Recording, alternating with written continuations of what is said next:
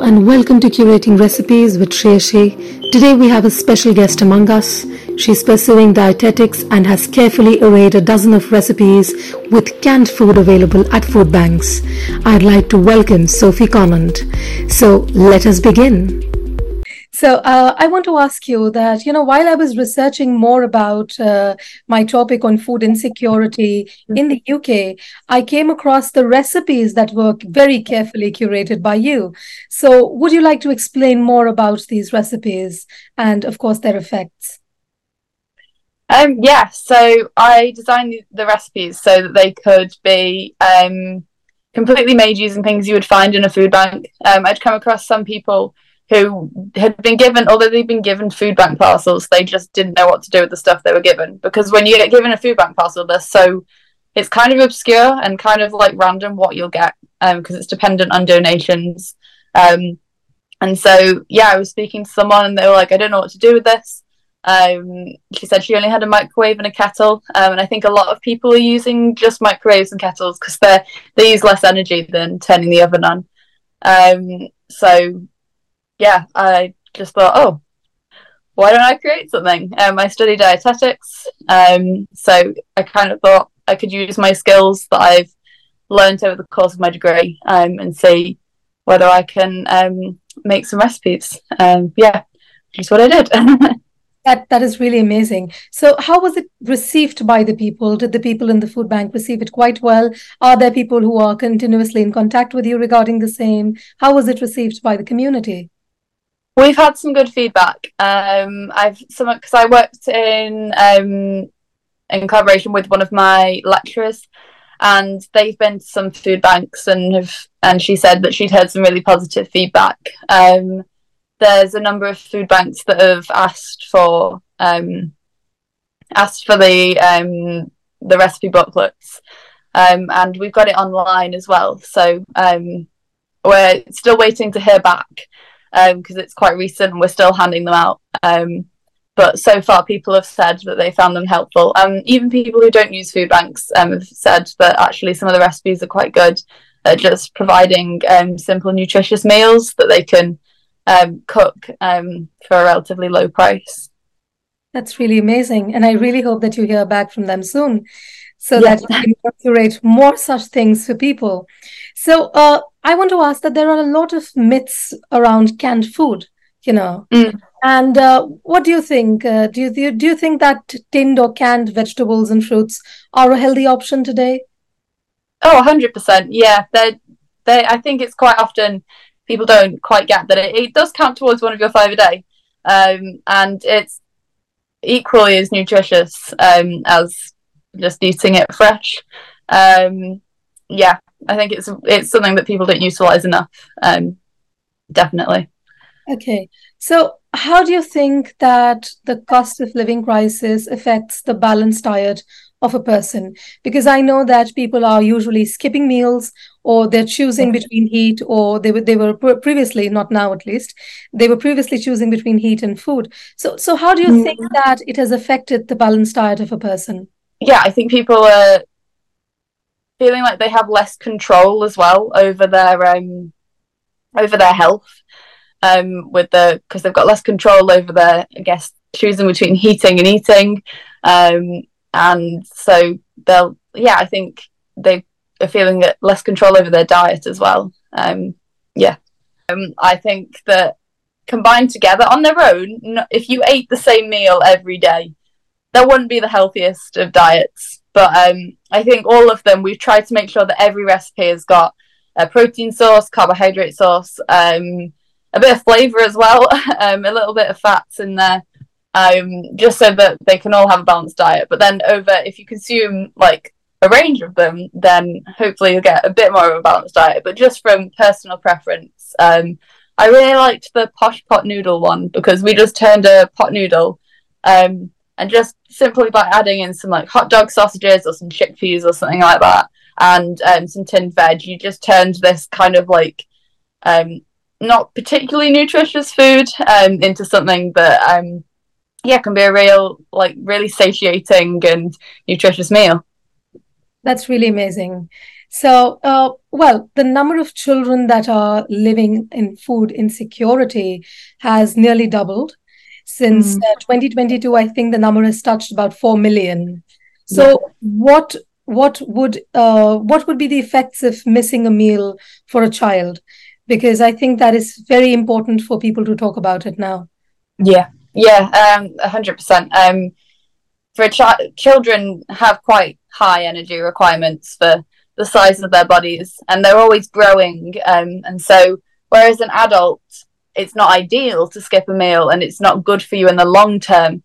But we're not growing, so I think it's more important that children get fed the right nutrients because they're yeah they're growing, and I'm sure they're usually quite active. And so I think, children who aren't meeting their nutritional requirements, they're going to come up with some real issues later down the line. And also with accessing like NHS services, I think there's going to be more of a need for people to access them, particularly ones for children. If the children just aren't getting the right nutrients and aren't being adequately nourished. So I think it's going to have like a knock-on effect. So it's really important that kids get fed, the right things and enough. That's right. But I think that with everything that is going on, people are, forced to choose as Yeah. to how they should come up with feeding their children or what they should do about it. And with the NHS on strike and with everything that is going on, I think it is getting difficult for people to survive. Yeah. So, what would you say motivated you to curate this? And is there a story, a first-hand experience that you would like to share? Something personal to you? Well, I've been doing some work at a food bank, and I've had quite a lot of links with people who have been needing to access food banks, and a lot of family and friends who, I've been in such a privileged position because I've never had to access that myself. I've never had a first-hand experience of that, but I've known people who've had to use them. And then from speaking to one of the women at the food bank who said that I don't know what to do with the stuff I've been given. I've only got a microwave, I've only got a kettle.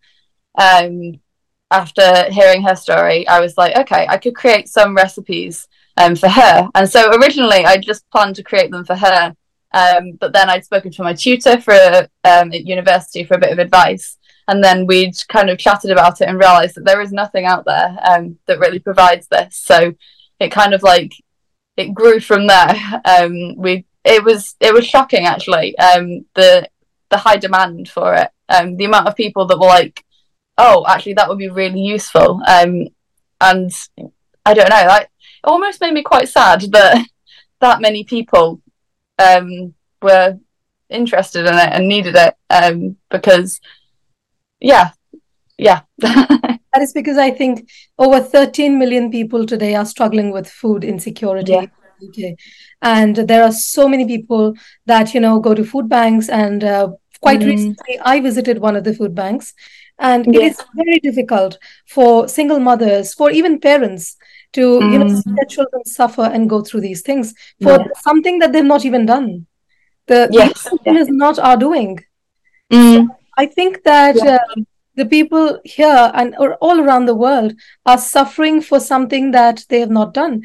And that is the motivation that drove me to this topic because, you must have seen this, that students like us also, we also have to think twice when we are outside or when we are buying something. Because I think that this is important for it to become a discussion now, that people are not getting food to eat. People are not getting enough to eat and working round the clock with empty stomachs. So that is why this is why I chose this topic. So, that's really good. Thank you so much. So tell me, well, you are a dietitian in training. So what would you suggest are the steps that people should take to maintain a balanced diet? it's a really tricky one, because the only way I can think that people can access really good nutrition is for there to be an actual change in the whole way things are run, so that they can access it and they don't have to make that decision. Yeah, there's lots of little things that people can be doing to reduce their spending, but it's a really, sorry, I'm just rambling here. No, but it's a really difficult question to answer. It's not that. See, every time that you give me an answer, it really gives me an insight of a dietitian, because I'm not that. You are that. So your expertise is what matters here. Yeah. Because I think that the whole idea about what you did, what I understood was that you wanted to help somebody, and this kindness of yours, it has to go a long way. Yeah, and actually, a lot of people have said to me, like, "Oh, this is a really good thing you're doing," and I'm like, "Yeah, it is a good thing, but I feel like it should have been done a long time ago. People needed this, and it's such a simple thing to do, to create some simple recipes, and it makes me sad that no one thought to do it beforehand, and people have been struggling this long." Thank you for listening, and stay tuned for more.